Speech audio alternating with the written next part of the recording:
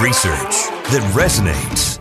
Schweitzer has not been wrong on any of his years and years of reporting on the Bidens. Investigations that matter. If your last name wasn't Biden, do you think you would have been asked to be on the board of Burisma? I don't know. Probably not. But that's, I don't think that there's a lot of things that would have happened in my life that if my last name wasn't Biden. The only entities, the only people that would report on this, and Peter Schweitzer, who deserves a Medal of Freedom, in my view. This is The Drill Down with Peter Schweitzer. Hi, this is Peter Schweitzer, and welcome to The Drill Down, where we relentlessly expose cronyism, corruption, and the abuse of power in Washington, D.C. Seated by my side is the co-host of this program, Eric Eggers. Eric, good to see you. Hey, it's always great to see you, Peter. The only time we seem to get together is at the confines of this small room. We're going to talk about some very important national security issues today, but before we get to that, I have to ask you a question. What is your general attitude towards popcorn and balloons? I'm wildly pro both popcorn and balloons. I was actually thinking about this the other day. I think for your money, you can buy your children thousands of dollars worth of equipment. Yeah. But a 30-cent balloon will entertain them for far longer than anything else. Well, you're not alone, because apparently the Chinese like balloons and popcorn as well. We are going to, of course, talk about the Chinese spy balloon that slowly drifted across the United States. But we're also going to talk about other aspects of the China threat, including their efforts to smuggle. But they did it smugly. So, they're so arrogant, right. Those Chinese popcorn smugglers. They actually smuggled some seeds, some genetically modified seeds in popcorn out of the United States, which was a huge boon for them. So we're going to talk about these issues, but I also want to talk in the backdrop against this, because we are, in fact, the Government Accountability Institute, why it is we don't seem to ever deal with this stuff very well. I mean, this balloon, this was not like a spy plane that, went at Mach 2 over America, and before we realized it was too late. This was a slowly drifting balloon that for a week, essentially, we watched it drift across the United States, and we seemed incapable with coming up with any coherent way to deal with it until after it had collected all its information. Well, it was way too dangerous to shoot down over land, Peter. So for people that don't know, the balloon entered United States airspace when it entered into, I think, the Aleutian Islands on January 28th. Yep. It then re-entered American airspace when it came across Idaho, and it was over the country for the better part of a week, and then it was shot down over the weekend, apparently at Joe Biden's orders. He says he wanted to shoot it down several days earlier, but the military said, no, we can't be shooting down balloons over people and land. We have to wait till it gets across water. I do think it's actually the balloon thing and the popcorn thing are sort of perfect metaphors for our relationship with China and or the threat that China potentially poses. And honestly, I think why the reporting that we do at the Government Accountability Institute and you've done in your books matters so much, because I think one reason, maybe not the reason, but a reason why we are slow to react to some of these Chinese threats are, number one, because like a balloon and popcorn, like how big of a deal is this? Really, we're scared of a balloon. We're scared of popcorn seeds. Right. And then number two, there happen to be high-level business relationships and personal relationships that make things complicated, that make things not automatic, that we would just act instantly in American best interests. Right. So are you buying the explanation that Joe Biden gave that he said to shoot it down on Wednesday? I'm skeptical of that. Why? Because he said he gave the order on Wednesday. The military came out and gave a briefing. And the military briefing was kind of perplexing because they didn't tip their hand to anything. There would have been no problem for them to say, we've been given the order to shoot down the balloon. We're waiting until it goes across the coast. It wouldn't have changed anything. I think it's sort of a way to kind of cover his tracks, because they seem to be chaotic, at first saying it wasn't a big deal, then saying it was a big deal, then saying we need to respond to it in a different way. I'm just not buying Joe Biden's explanation that he gave the orders on Wednesday. I mean, I'm certainly no military tactician, but you don't think telegraphing the fact to your counterpart, in this case, China, that you're going to shoot down their balloon. It's a balloon. What are they going to do? They can't shift its Dude, course. who knows what those balloons are doing? China's got robot dogs that literally barks orders to their citizens, telling them to stay indoors during pandemics. You don't tell me they got some balloons that got a few tricks up their sleeve or up in the balloon part of it. No. I will say this, not everybody is buying that it's such an innocent little thing. Representative Mike Turner from Ohio said clearly the chairman of the Intelligence Committee. So kind of, a guy. Yeah. He's paying attention. Clearly this was an attempt by China to gather information to defeat our command and control of our sensitive missile defense and nuclear weapon sites. And this certainly is an urgency that the administration does not recognize. Well, it's funny because the course of this thing... And that's why it matters, right? That's why it matters that you let it go from Wednesday to Saturday. Because who knows how actively it's sending information back, or that's the reality is we don't know what capability it has. Right, and correct. And you look at the course it took, which of course can't be completely controlled because winds shift and it could slightly modify its path, but it wasn't going over the Rocky Mountains taking beautiful pictures of the tree line. They're going to make a calendar. Exactly. My beautiful balloon calendar. No, I mean, it went past very sensitive military facilities. What's interesting to me too, though, is if you look at this, is it's really an old technology. China actually does have spy capabilities that are pretty advanced. So the idea that they said, we're going to take this balloon, which by the way was the size of 3 buses. Mm-hmm. So this is not a subtle, soft touch. I think it's not just an intelligence gathering effort. This was designed in a way to kind of test what the American response would be. And in my view, the response was really lame. Which actually makes a lot of sense because let's not act like China doesn't have access to satellites, right? Like we all have satellites. We're all spying on everybody. They have spy planes. Right. So I guess that would be my question is what is this balloon doing that no other technology that's seen or unseen wouldn't give them? Yeah. But I think if you think about it in the diplomatic context of this is us seeing what happens and how encroachment will be met, that actually, I think, helps explain why you would just launch a 3-bus size balloon across the United States of America. Right. And let's look at the gap in the way which countries deal with this. If we put a spy balloon over China, I think they would have shot it down right away. And of course, remember, 20 years ago, there was an American spy plane that was in international air. And a Chinese fighter jet bumped it, causing damage. The plane had to emergency land on an island near China, and they detained the U.S. crew of that plane for about 10 days. There was another instance where we had an underwater drone that was operating in the South Pacific Sea. They captured it. They said, we'll return it. They returned it a couple months later in pieces. So this is the way China rolls. Our response is to let it cross the entire continental United States, collect its data, send it back to Beijing. And then when it crosses into the Atlantic Ocean, now we're going to shoot it down. Yeah, it's very problematic if you look at it that way. And it's actually problematic if you look at it in the larger context, because what the podcast listener doesn't know is we're planning on talking about Chinese encroachment and Chinese espionage efforts in the United States this week. Anyway, this is before we knew anything about the balloon, because before balloon was big news, let's go to Grand Forks, North Dakota. Yeah. Because their mayor reversed course and all of a sudden decided, you know what? After hearing from some military officials, this announced joint venture, this agriculture, this rice and mill plant that's going to be built that everyone wanted. Right. The governor wanted it. The Republican mayor wanted it. Celebrating the fact that it's bringing lots of jobs to Grand Forks, North Dakota. They said, actually, we're no longer in favor of this. We're going to stop. And they've gotten along the way, right? This is a thing that's been in the works for 18 months. Exactly. And they said, put the brakes on it because we now have concerns about what the true intentions of this are. And this is what the mayor said. He's a first-term Republican. He said, I think what you've seen, at least recently, is a large push away from globalization in Grand Forks. That's pretty cool. And he said, are we going to be the first one to basically say no to globalism? And he reluctantly admitted that they need to cancel this deal. I hate to break it to the mayor. I'm sure he's a great guy, does a great job for his community. China walked away from globalization a long time ago. I mean, let's reverse course.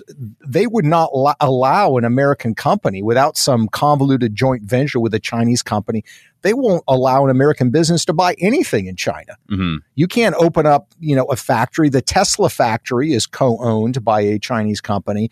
The notion that you could, build a mill near a Chinese military base, no freaking way. So I just find it funny that everybody's now concerned about, quote unquote, globalization. This may mean the death of globalization. China killed globalization a long time ago.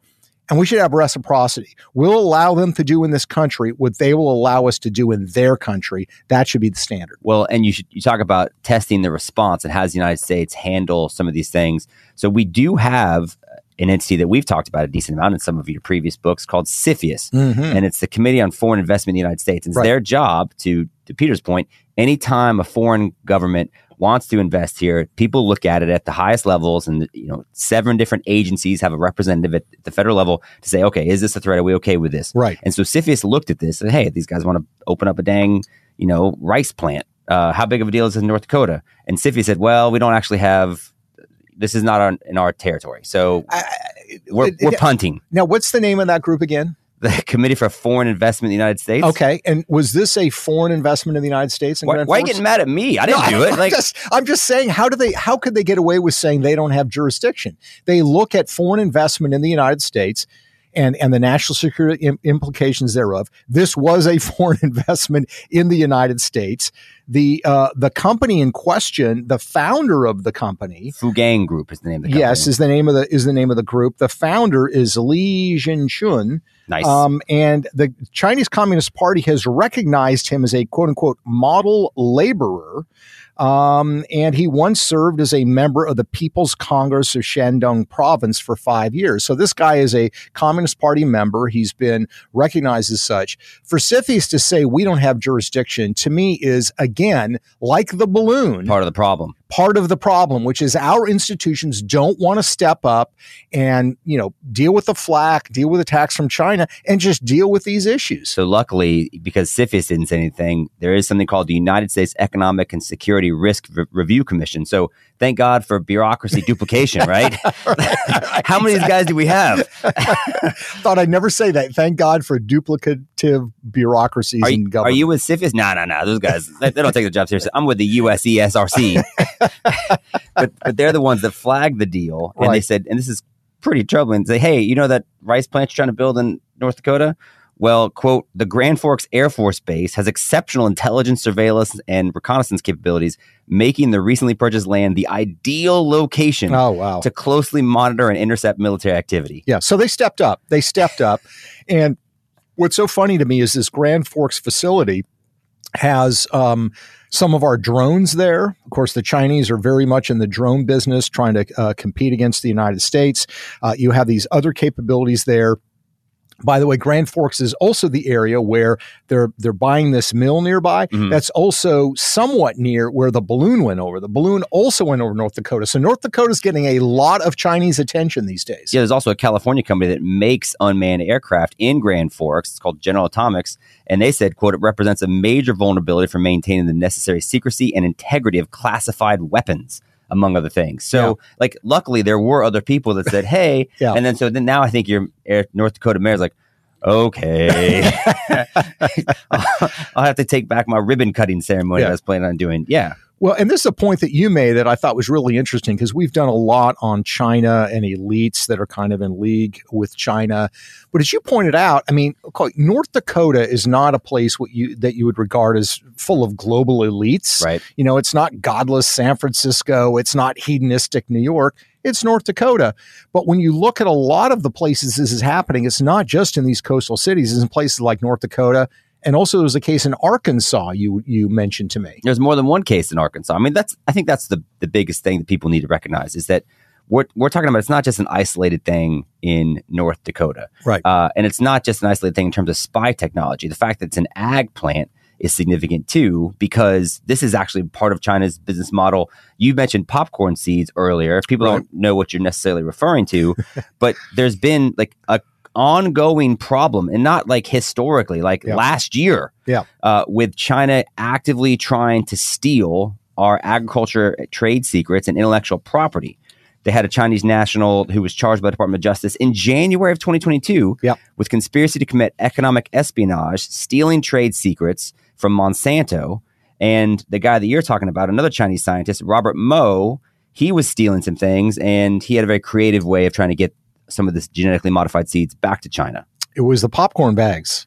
Smuggling the seeds in popcorn bags. Very creative. I'd like to know who the agent that busted him was, right? I mean, think about it. That's pretty good. Yeah, it is. That's an agent. This doesn't right look like a popcorn seed.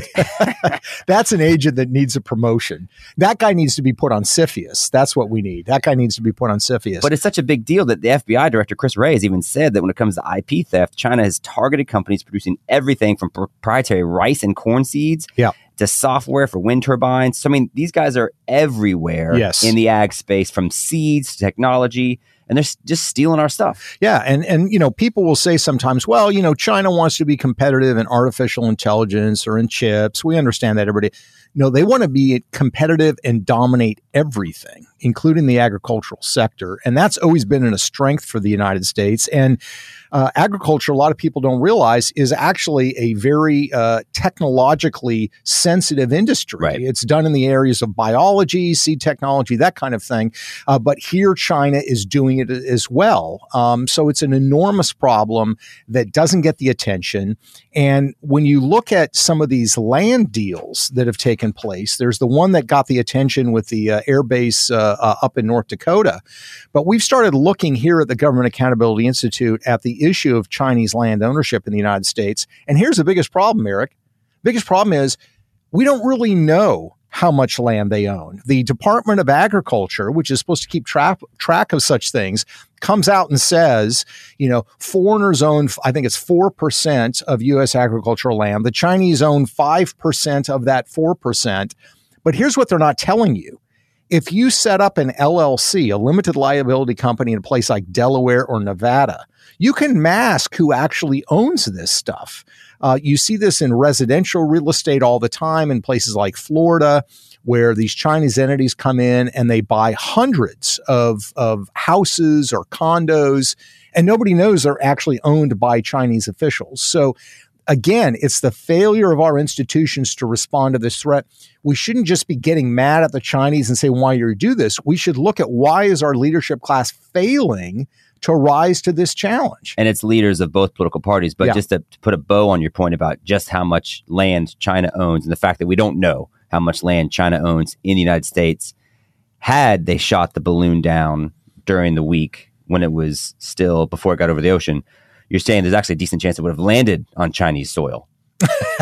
It could have, yeah. And then you would have Chinese officials suing the Chinese government. Give us our balloon back. Give us our balloon land back. Anyway, dang it. Exactly. No, exactly. But to your point, and this is, you've documented this in several books, and you continue to research the topic because it does continue to be, I think, just a surprising trend, because people, they have political interests, but, you mentioned Arkansas, and it just is a thing that got flagged because Arkansas, just a few years ago, celebrated a new manufacturing plant in Jonesboro, Arkansas. And so to launch this manufacturing facility, which is going to supply parts to different, companies like Caterpillar and things like that. Right? So it's manufacturing parts, seems okay.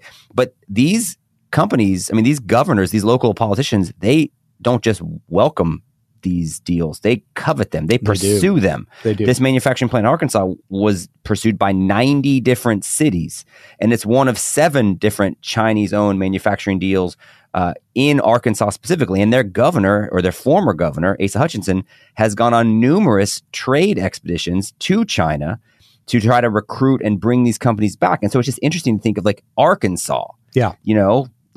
Razorbacks, like hunting, fishing. It seems like Americana. Yeah. And so I think people would be surprised if Arkansas has a Chinese company problem, then I think America has a Chinese business deal problem. Yeah, that's right. And again, people think of it, at the local level. I'm sure the mayor of Grand Forks, et cetera, they just see it as a commercial opportunity to bring jobs to their communities. And obviously there are places in rural America that are struggling for capital investment. The problem is, frankly, they're kind of making a deal with the devil. to use the old phrase, because they're dealing with entities that, yes, they are commercial enterprises, but they're owned in China, and that means they are beholden to the Chinese state, and they are an extension of the Chinese state, whether the Chinese company wants to be or not. They are. And so people would say, like, oh, what's the big deal? What are they going to do in Arkansas? There are all kinds of problems with intellectual property theft, with other activities, including human trafficking that occur with some of these entities. And so you've got to be very, very careful. I'm not somebody who says there should be no foreign investment in the United States. I certainly don't agree with that. But when you're talking about entities that are wedded to the Chinese state, you've got to be very, very careful. And this competition you're saying where they're all trying to get it, they play off of that. They know that these parts of America are starved for capital investment, and they will bend over backwards and look the other way as opposed to really doing the due diligence of what these Chinese companies are up to. You know, it's crazy to think about. Remember in the summer of 2020, so the George Floyd stuff happens, and then we have this kind of like racial awakening. We have an ongoing discussion about racial reconciliation.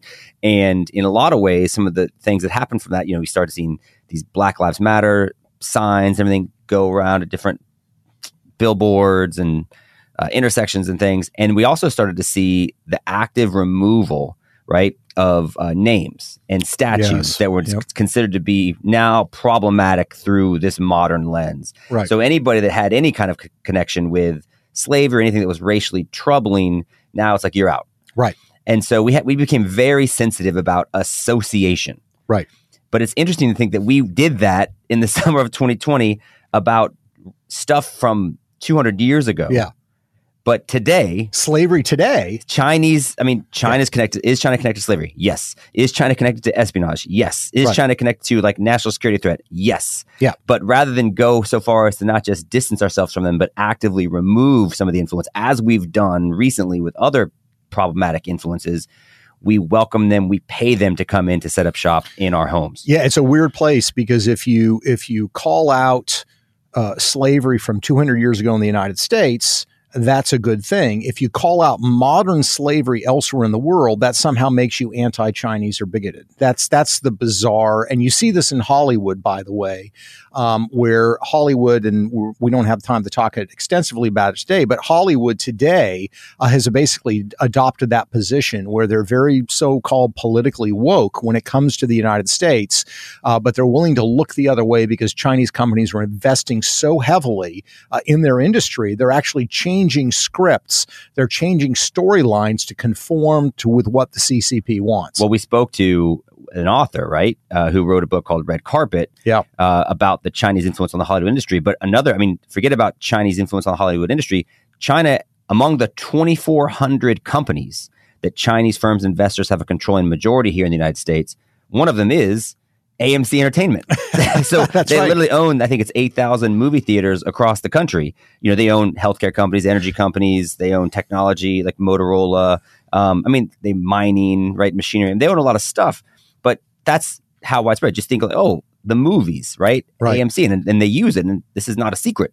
But they use it to project soft power, right? They use it to control the types of films that are seen, the types of cultural influences that Americans consume or are impacted by, and how China's portrayed. Yeah, it's the bottom line is it seems to be the case in every sector, whether you're talking about agriculture, whether you're talking about a corn mill in North Dakota, or whether you're talking about Hollywood. These are business investments by these Chinese companies, but there are always political strings attached. And you have to assume that, and you have to know that. And it's incumbent upon our leaders to start to get their act together in these areas. I mean, why CFIUS would say we have no say over this North Dakota case, why this balloon was just sort of drifting by and there was no sort of coherent message, from Washington, D.C., why we still don't know how much land is owned by Chinese entities. The Department of Agriculture, it's kind of fragmented. Each state has their own standard. To me, is a real problem and something we need to be very concerned about. And by the way, something we can do about it. We can't change the conduct of Chinese companies. All we can do is change the conduct and the manner in which our leaders try to deal with those threats. And they are doing a lousy job in this administration of dealing with these threats. Well, we should say one notable exception, because we did actually have on Friday legislation introduced by Representative Newhouse, I believe, that would ban Chinese acquisition of land that would be used for agricultural purposes. So you are seeing, I think, maybe if that one piece of proposed legislation is a sign of a heightened awareness, and you got comments from the chairman of the Intelligence Committee. So it is on people's radar, I think, to be honest, and I hate to say this, like, due in part to your reporting and the efforts that have come and the revelations that come from that. I mean, people think Hunter Biden is just a story about drugs and, kind of like pictures on a laptop. No. It's a story about Chinese investment in the family of the president of the United States. That's what it's a story about. Right. And that's why it matters. Yeah. And so I think, so it is elevating, but it's has yet to have, let's call it, mainstream appeal. That's right. But I'm very encouraged. If you turn on the news, if you look in the major newspapers today, you see a rising awareness of what China's doing and how it operates. They maybe don't want to go after certain political figures like the Bidens in it because it's too politically sensitive for them. But the broader concern about what China's doing, I think, is very encouraging. So what are your final thoughts on this topic? Big picture. I know you like balloons. I know you like popcorn. But where does this story go? Are you optimistic that our political class is going to effectively deal with these challenges? You always ask if I'm optimistic. I'm always optimistic, But I do think the fact that it made the news, they did shoot the balloon down. You've got people introducing bills to try to keep China from buying more land. And at the end of the day, even the mayor who sought the mill said, all right, we're not going to do this anymore, right? Because this is obviously a threat. So I do think those are positive signs. In my opinion. I think that's a great point. Public attention does matter. The fact that this balloon got attention for a week sort of triggered and required our government to respond because they recognized how pathetic it looked. Same thing in North Dakota. Again, I understand the motives of the mayor trying to bring jobs, but the rising concern by the public led him to correct and change course. That's a good thing. That's an encouraging thing. So that's a reminder to everybody out there, keep talking about these issues, keep telling your leaders that you care about these issues, because it does really have an effect. Well, it could have been the public, or it could have been the letter from the United States, Commission and the Air Force saying, no, this is a big problem, guys. Right. Exactly. You really shouldn't do this. Yeah, that's exactly right. Well, thank you again for joining us as always and listening to us here at The Drill Down. You can find this podcast and articles about our work at the Government Accountability Institute at thedrilldown.com. You can also find the podcast on wonderful locations anywhere where fine podcasts are located. Thanks again for joining us.